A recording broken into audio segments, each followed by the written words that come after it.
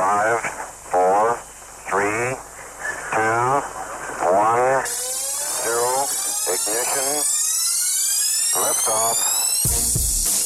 Hey everybody, I'm Brian Clapp, VP of Content and Engaged Learning at workinsports.com, and this is the Work in Sports Podcast. So, quick update before we get into the stat line and this week's fan question. Like so many of you, I made a resolution this year. I kick off the new year with a new attitude resolution. Well, I'm here to report I've already broken it. That's the problem with resolutions. It's actually something you are very drawn to and therefore difficult to cut cold turkey. Mine, personally, was a reduction in sugar intake, both desserts and alcohol. The desserts part isn't too hard for me. I'm not a big sweets guy, thankfully, but I do like the wine, bourbon, and tequila. I lasted 16 days, which actually was better than I thought I would do. Football is just really hard to watch without something wonderful in the palm of your hand. I made it through wildcard weekend, drank a lot of tea, and lots of tea, but 2 glorious football weekends was too much for my resolve. Aaron Rodgers and I had a whiskey on Saturday night, and then Tom Brady and I had some red wine last night. I've come to the conclusion resolutions can be kind of silly, especially the dramatic ones where you cut something cold turkey. Just make incremental positive choices, keep your vices in moderation, and set goals for yourself that are based on accomplishing something positive, and you'll be better off. It doesn't have to be something you wait for January to do, just like do positive changes throughout the year.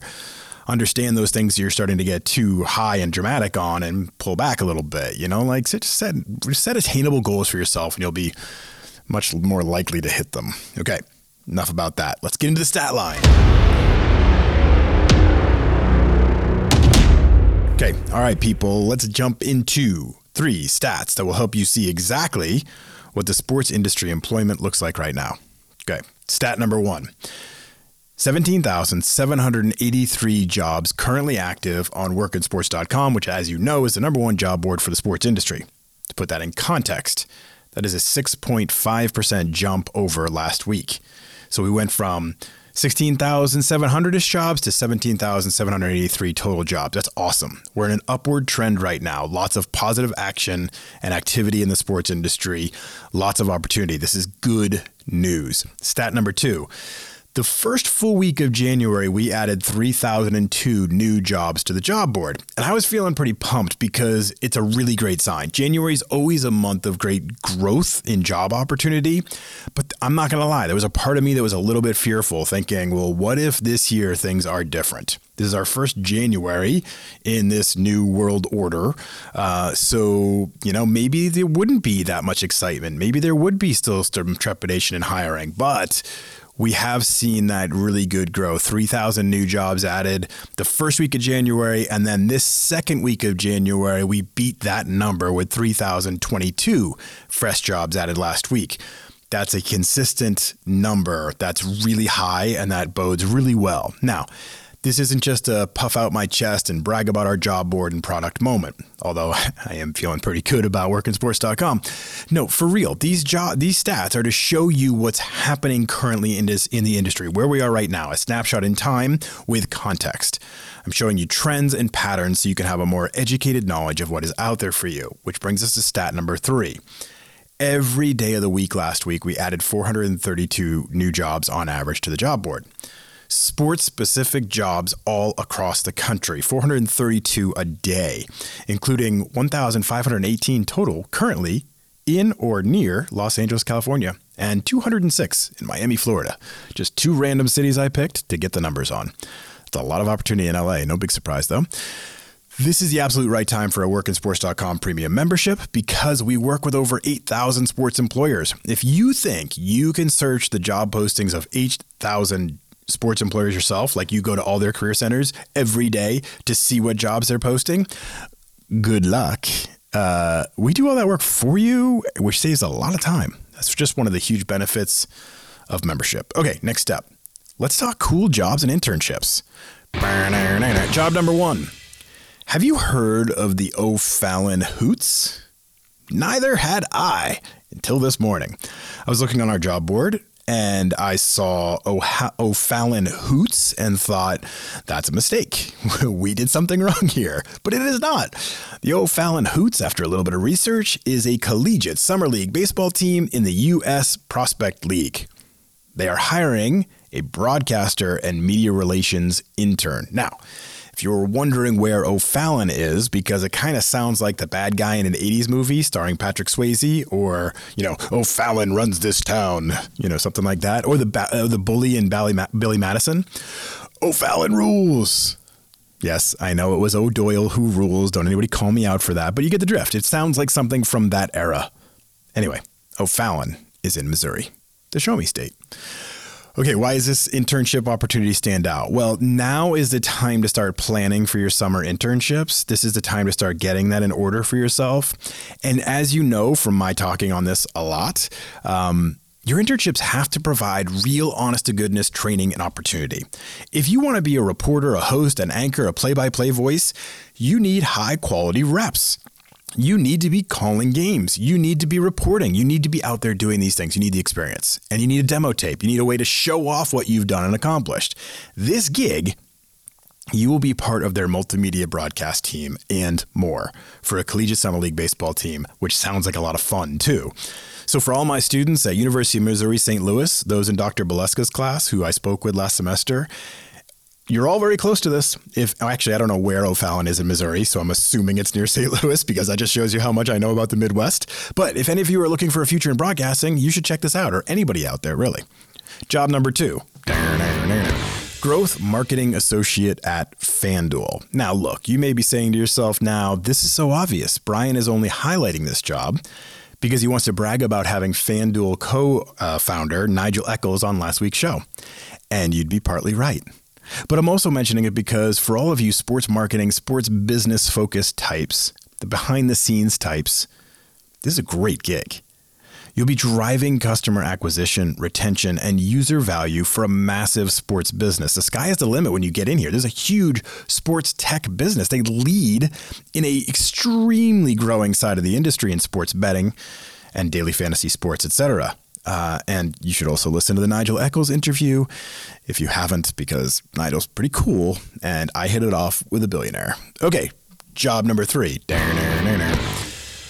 Backcountry.com is looking for a copywriter for product content. Look, sports, so often we get zeroed in on the major 4 sports. I want to work for the Yankees, or I want to work for the Dallas Cowboys, or I want to do this, or I want to do that. We got to realize sports is a lot broader than that. There are a lot of outdoor-focused companies and product-focused companies that are really super cool. And if you're the type that is into the outdoors, get back to nature, which clearly I am too, this is something you have to be driven towards. This is the type of experience when you're passionate for the outdoor life, you got to get after this one. If you care about being out amongst the environment and being a part of active life outdoors, Backcountry.com is a pretty awesome site to be associated with. So check that out for sure. Before we wrap up the stat line, a little note for everyone. Internships for summer are being posted right now like crazy. As I looked to see the most interesting jobs posted this week, I saw a lot of really cool internships. So there's about 1,000 on the site right now. But pro teams, networks, minor league teams, marketing, broadcasting, management, paid advertising, I'm seeing them all.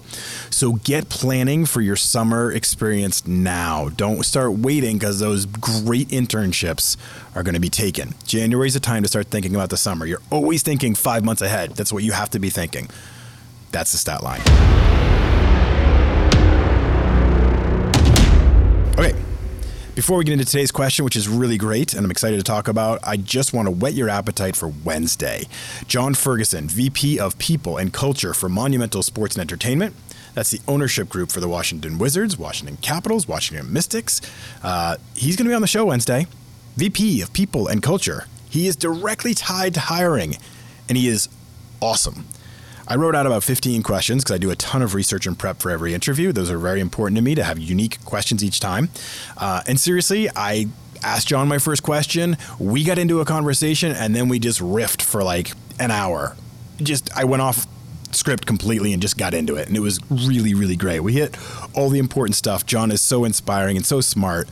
It was really great. So listen for that on Wednesday. Today's question comes from Neera in Oregon. Hi, Brian.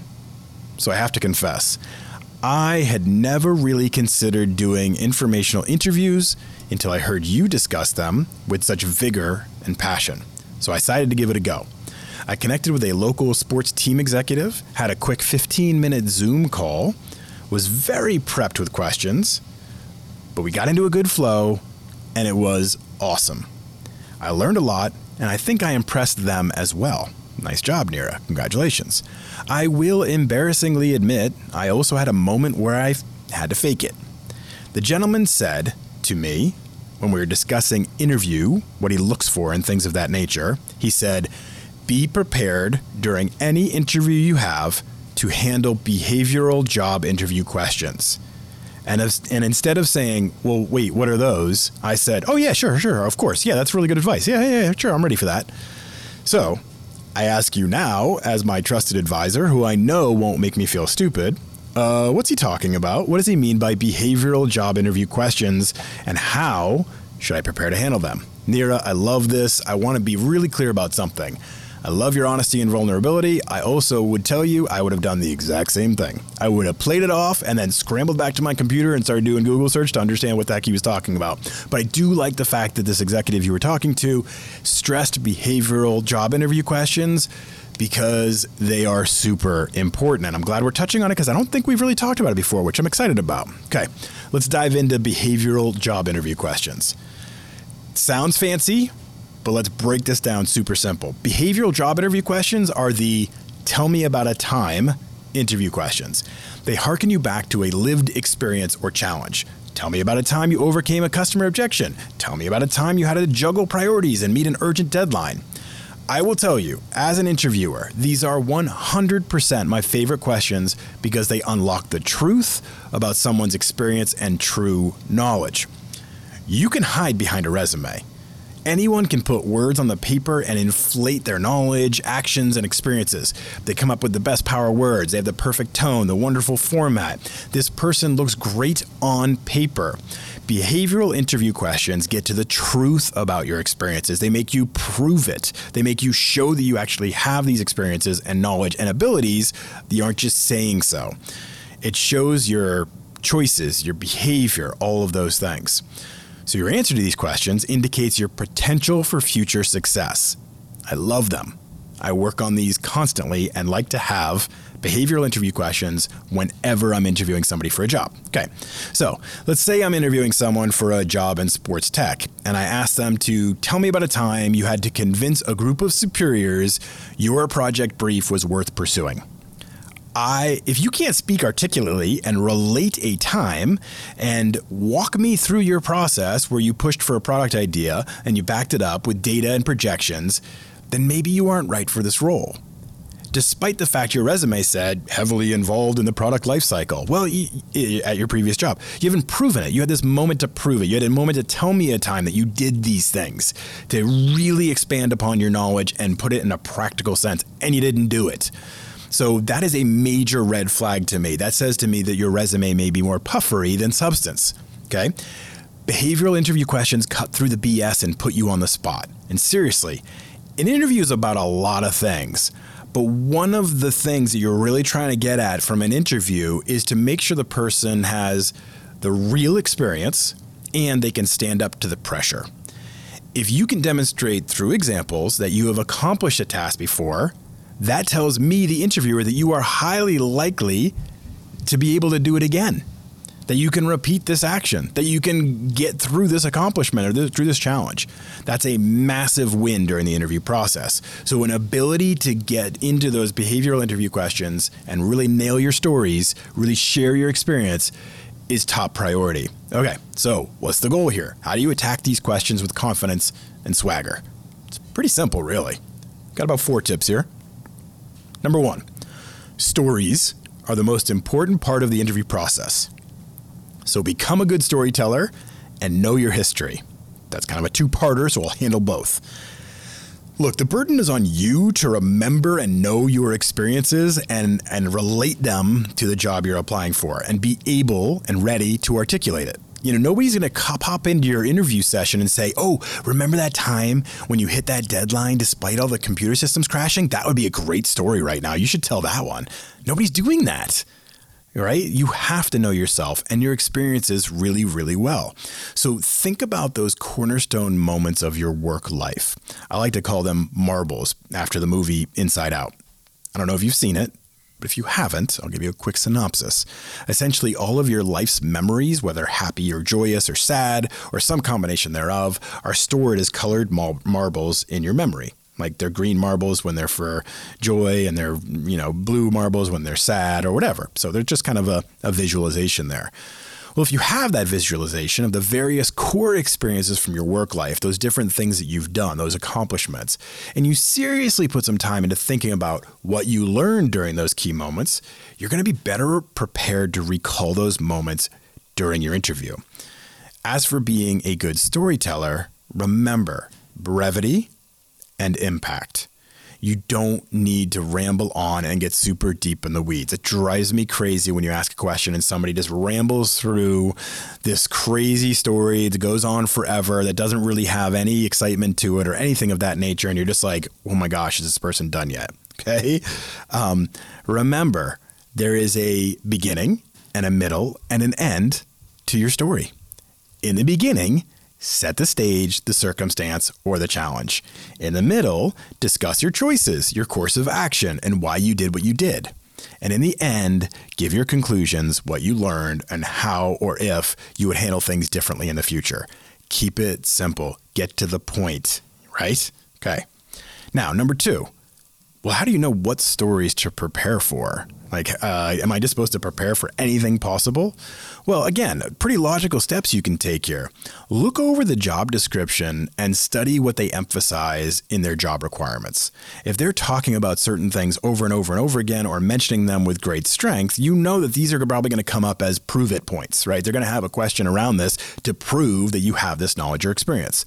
Another idea is to look at the LinkedIn profile of someone at the organization either doing or has done that job, right? See what they emphasize in their personal description. So if they write up like, I was the account executive for Team X, and then they list down like bullet points of what they did and accomplished, that gives you a pretty good vibe of what was most important for that job. So think about stories you can tell that relate to your experience doing those things, right? Winner, winner. Challenge yourself to come up with a story or example for every major want they have in the job description or from the LinkedIn profile. This is part of your research process. We always talk about the research process about being into the company so you understand more about the company. Well, you also have to research into yourself and understand where you align with this job and what stories you can tell that relate that information. Number 3, be specific. Don't speak in generalities. Hone in on specific experiences that really start to articulate your knowledge and abilities in the role, not just general philosophies, right? You want your idea and your story to say, I've been in this situation before. Here's how I handled it. Here's how I would handle it moving forward. Okay. That's really important to be specific. Number 4, remember, you are being evaluated on your likability and cultural fit at the same time. Okay. If your story accomplishes the task or challenge and gets you to the end line, but you stomped over all the other people and blew out the established processes, well, that ain't good. That's not a great story. That tells me that yeah, you got to the end line, but you kind of blew everything up around the path. That's not good. If your story is long and winding and boring or short and flat and boring, that ain't good either. Have some excitement. Show some passion for the tasks and challenges you've faced. Get to the point with vigor. Share some things you have learned. Project forward. Don't just look back. Show some growth where you say, I did it this way, but in the future, I may tweak that a little bit. I may do this a little bit different. This is something I learned from the experience, but overall, the result was solid. Show growth and movement forward. This is the moment to really show your aptitude and competency. So don't miss out on these moments. They really are essential. They are a chance to make your resume and everything else come to life. One of my favorite quotes from doing this podcast for years now was from Maylin Vu, who you've all heard me cite from millions of times because she's one of my favorite interviews to date. She's director of talent acquisition for the Cleveland Indians. She said, your resume is two-dimensional. The job you have during the interview is to make it all come to life. And I love that. It's so true. Your resume is just a two-dimensional sheet of paper. It grabbed their attention initially. Now you have to make it come to life. You have to make those words come off the page. And the best way you're going to do that is by having examples from your experience, by having stories you can tell, for experiences you can share, things that you learned along the way to improve yourself and grow into your next future role. The truth is, the way you handle these questions is often the difference between person A who gets the job and person B who doesn't. So be prepared. Thank you for listening, everybody. Remember, John Ferguson on Wednesday. It's going to be an awesome interview. I'm so excited to push this one out there. I've been working on editing it the last couple of days, and it's so good. It's so good. You guys are going to love it. So we're focused, highly focused on getting you guys and gals and career changers and young people and everyone interested in the sports industry, getting you the skills and tricks and tactics and processes to get you in the sports industry. That's what we're doing here. That's what we're here for. So join me on that journey. Subscribe to the podcast, rate and review wherever you listen. Thank you for being a part of our crowd. Let's get after it.